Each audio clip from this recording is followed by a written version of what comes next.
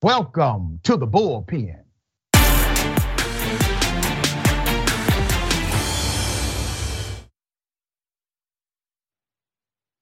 All right, he's back. We have Andrew Donaldson, commentator, Young Voices, conservative radio host, and editor of Ordinary Times magazine, and a widely published writer. Andrew, good day, welcome. Great to be back with you, sir, appreciate it. I appreciate you. We're gonna chop it up about two things. One, I wanted to get your opinion about the latest vote where it looks like Republicans decided to snub veterans as it relates to basically expanding medical care for something that they have experienced. And then second, if we get to it, have enough time, we'll talk about the January 6th committee and their issuing of subpoenas to powerful people. I don't want to presume what you know or believe about those topics, so give us your sentiment, I will then opine. Sure, let's start with the PAC Act or the burn pit legislation, which has been called, although that's only one small part of it. There's a lot of other important stuff in here. Let me say up front, yeah, there's some bloat in this bill. Every bill that passes Congress, let's all be grown folk adult here, they always slide bloat in. If you're one of those small government people, I understand our fiscal house ain't in order. This is not the hill to fight that battle on. I don't believe things happen in a vacuum. I think they happen in a sequence. If you take the sequence of events that happened in the United States Senate over the 24-hour period prior, I think it's pretty clear that this might have involved having a bit of a hissy fit over the events of the day on top of everything else, because this bill passed pretty easily earlier. And again, that 400 billion number they're throwing around, they're not even debating the funding. They're just debating whether it's discretionary or mandatory funding. They're not even saying don't fund it. This seems pretty petty in the grand scheme of things. I know that's a big number, but when you look at the things in this bill, not just the burn pit stuff, which we've been waiting almost 20 years, not just for the care of it, but to get some official recognition of it, which is really, really important. But also because this has a lot of the people were talking about, the payments and the employee benefits, a lot of that's going to the rural gap coverage that the VA has a massive problem with. It's maybe not even a great bill, it's maybe not even a good bill, but nothing's a whole lot worse, and I'd rather have something imperfect here and get some help to these folks. I understand it's Leviathan, but until you replace it, you gotta feed Leviathan and fund these folks. And I'm one of them, so I'm not even gonna pretend I'm not biased about this, sir. Let's talk about the reality of what just happened. I have family members that have served. I don't have to agree with each war to understand we need to take care of the warriors that have gone out and fought. They should be provided proper medical treatment, whatever they need, in my opinion. I also work with a group called Black Veterans Helping Veterans right here in the state of Georgia. Now, this is really interesting because I'm gonna break down the numbers here. You literally had this bill pass the Senate back in June, 84-14. Yes. Overwhelming. That's your filibuster proof. More than 60 senators said we support it. It went minor changes, some minor changes. The issues that the Republicans have now were in the bill the first time it passed, by the way.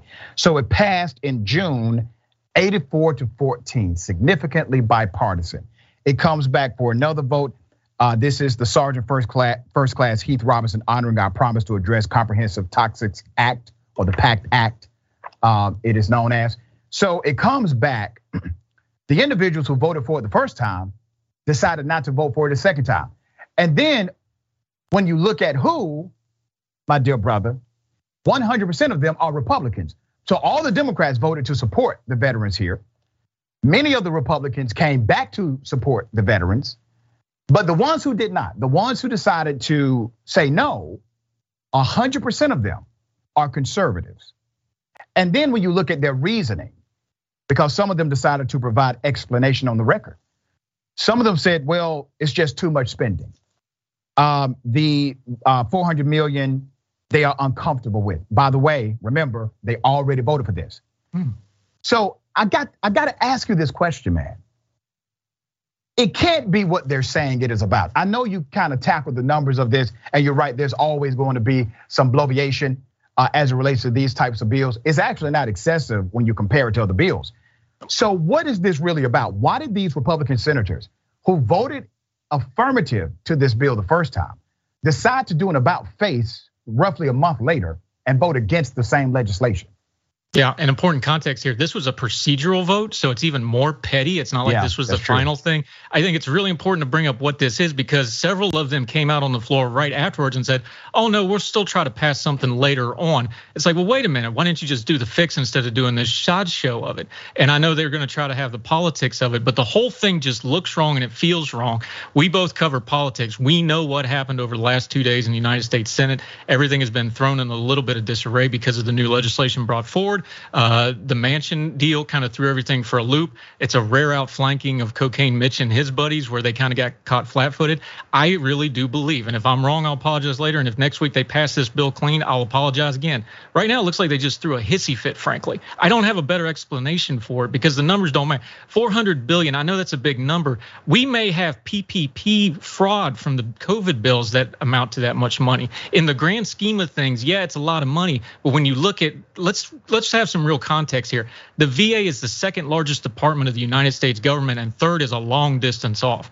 The VA healthcare system is the largest integrated healthcare system in America. And it takes all that bureaucracy, all that work, all that funding to take care of only 15 million veterans, and only 9 million of them are in the healthcare system. Yeah, it's a big ungangly beast. But again, I'm going to say this again because I do want to have accountable government and accountability is a big problem here. But until you replace it with something else, you have a moral obligation to continue to feed the beast until you replace it with something else. Doing it for a petty reason, which is the only answer I have here, petty political reason, I find it unacceptable. You know, you and I agree 100% on this. I want to highlight some humanity that's part of this. A veteran died in 2020 from lung cancer, which he blamed on burn pit exposure. You've had multiple individuals who have now been diagnosed with cancer. They are, the diagnosis goes from brain cancer to other forms of cancer. And this bill seeks to address, provide money, provide a focus to remedy that. Now, I've said this for years, brother. Elected officials are really in the business, supposedly, of creating solution. That's what they are supposed to do. There's a clear-cut problem which requires an absolute solution. So you're saying that they kind of threw a fit, right? And I got to tell you, man, this was a shocker to veteran advocacy groups. Yeah, it was. It was a shocker. Tell me why you think veterans at this point should even consider voting for Republicans that decided not to vote for them. Well, we know human nature. Very few people are single voter issues, so there'll be other things. We also have the modern VA as it has existed since the 1930s. We have long decades of evidence that there's very little political punishment for not taking care of the VA healthcare system. That's just fact, like any metric you want to use. And we also know that money alone isn't going to fix it. Nobody wants to be accountable for this beast. This thing has gone from too big to fail to too big to function at the exact same time. That's an amazing parallel to achieve. I don't have all the answers to this, but to your point, why would you vote for this? The VA has been a bipartisan mess. Both parties have a hand in this. But when you do something this petty, when you do something this out of the clear blue sky that nobody was really expecting, and then when you have the reaction to it, it's like, well, we'll just pass the bill next week. And I'm looking at this legislative calendar where you've got Build Back Mansion and all this other stuff. They already didn't have enough time to get everything done. Now they just added about 10 more things to it. I'm very skeptical this gets dealt with. I'm getting a little bit tired of our government. Let me just be blunt here. I'm getting a little bit tired of the government coming out and saying, would you please die quicker and quieter and a little less expensive because it's a little inconvenient to the legislative calendar. I get it. Again, I'm going to repeat myself because this needs to get drove home. I get that there's waste and abuse in there. It's an ungangly system till you give something else, but it's all we have. And a lot of these veterans are institutionalized into the VA healthcare system with nowhere else to go. Part of this funding was that rural thing because there is no community care in these rural communities to stop them off on. This needs to be fixed, but it's not going to get fixed because it's a generational fix. Until then, I know it's a bad beast. You still got to feed the beast and take care of these people. The 400 billion that you're referring to is over 10 years, a 10-year period of time. And what they did is they switched it from discretionary to mandatory. That was the big issue, yes. which seems to be kind of a distinction without a difference when it comes down to actual politics and the way money moves in DC. Jon Stewart came out, who is an advocate for the veteran community. He came out and he said, if this is your America First policy, then America is effed. What are your thoughts about what Jon Stewart said? Yeah, and I appreciate his advocacy, but I also know a lot of people pay attention to just that and not some of the underlying issues as well. And I appreciate his advocacy, I really do. There is a thing in America, and we saw this with other things. We saw it with the NFL protests. We saw it with the debate we're having over patriotism with far right elements where we have to kind of claim back what our flag means and what our national anthem means and things like this. There's this thing in America, and I cannot explain it. I love my country. I serve my country. I would do it again, even with all the things that have come with it. There is something in our national consciousness that's broke, that we support our troops, but there's this magic force field at the front door of VA healthcare facilities where all of a sudden we stop caring. Again, let me go back to that stat. 9 million people in the VA healthcare system. But that's an insular healthcare system that's out of sight, out of mind to most Americans. They don't even know it's there, even though it's a huge part of the government they're having to fund. I don't know if that's part of the issue. I don't know if we're not advocating right. I know we have decades and decades and decades of this same problem. I don't see a cure coming on the horizon because I don't see enough give a damn, which is the key fundamental issue of trying to solve something like this. Every single politician, every single one of them, they run for Senate, they run for House, run for governor. They always run pro-military, pro-veteran, pro-taking care of our veterans. They have advocacy groups. Sometimes they support them, sometimes they don't. But everybody says we got to take care of veterans. I have not seen a more universal theme, a more bipartisan theme not be tackled really by any party once they get into office. Some make strides, sometimes they change leadership, but it seems as if the culture remains the same. And I've had my dealings with the VA as an advocate, advocating for veterans right here in the state of Georgia, where we've had to call them out right here in this state because they refuse to be responsive in an appropriate way. Why do you think both sides of the political aisle, why do they get this part wrong routinely? Because again, there's no political backlash to keep them from being on the right path for it. And I don't know why that is. You'd think there would be. This is a layup. This is a political layup for both parties. Just take care of it. You'd get all the credit in the world. There's no real downside. Nobody's going to complain about spending money on vets. I don't have an answer for you. I wish I did. There should be one. It's such a bad problem and it's such a huge problem. I don't think we can even get our head around it anymore. And now it's just kind of inertia. Isn't that a sad testimony? Andrew, and I got to say this, brother, all right?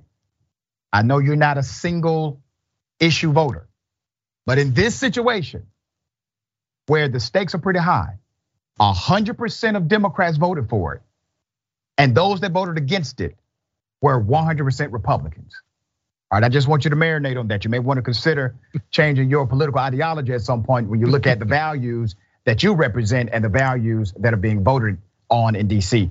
Always a pleasure, brother, having you on the show. Tell people how they can follow you and check out your work. Yeah, we at ordinary-times.com, we have very talented people all across the spectrum there. Heard Tell Show, that's our program. We try to do really good work. We should have a Dr. Rashid Ritchie sighting. That'll really cross some streams up. We'd love to have you anytime, sir. All the major podcasting platforms, YouTube, Facebook. Come join us. Grown Folk Talk, no yelling, just discussions of important stuff. And I always appreciate your time, sir. Really appreciate it. Always appreciate you and the content. I check you out sometimes, dear brother, and I would love to be on the program as well. We'll make sure that happens. Okay,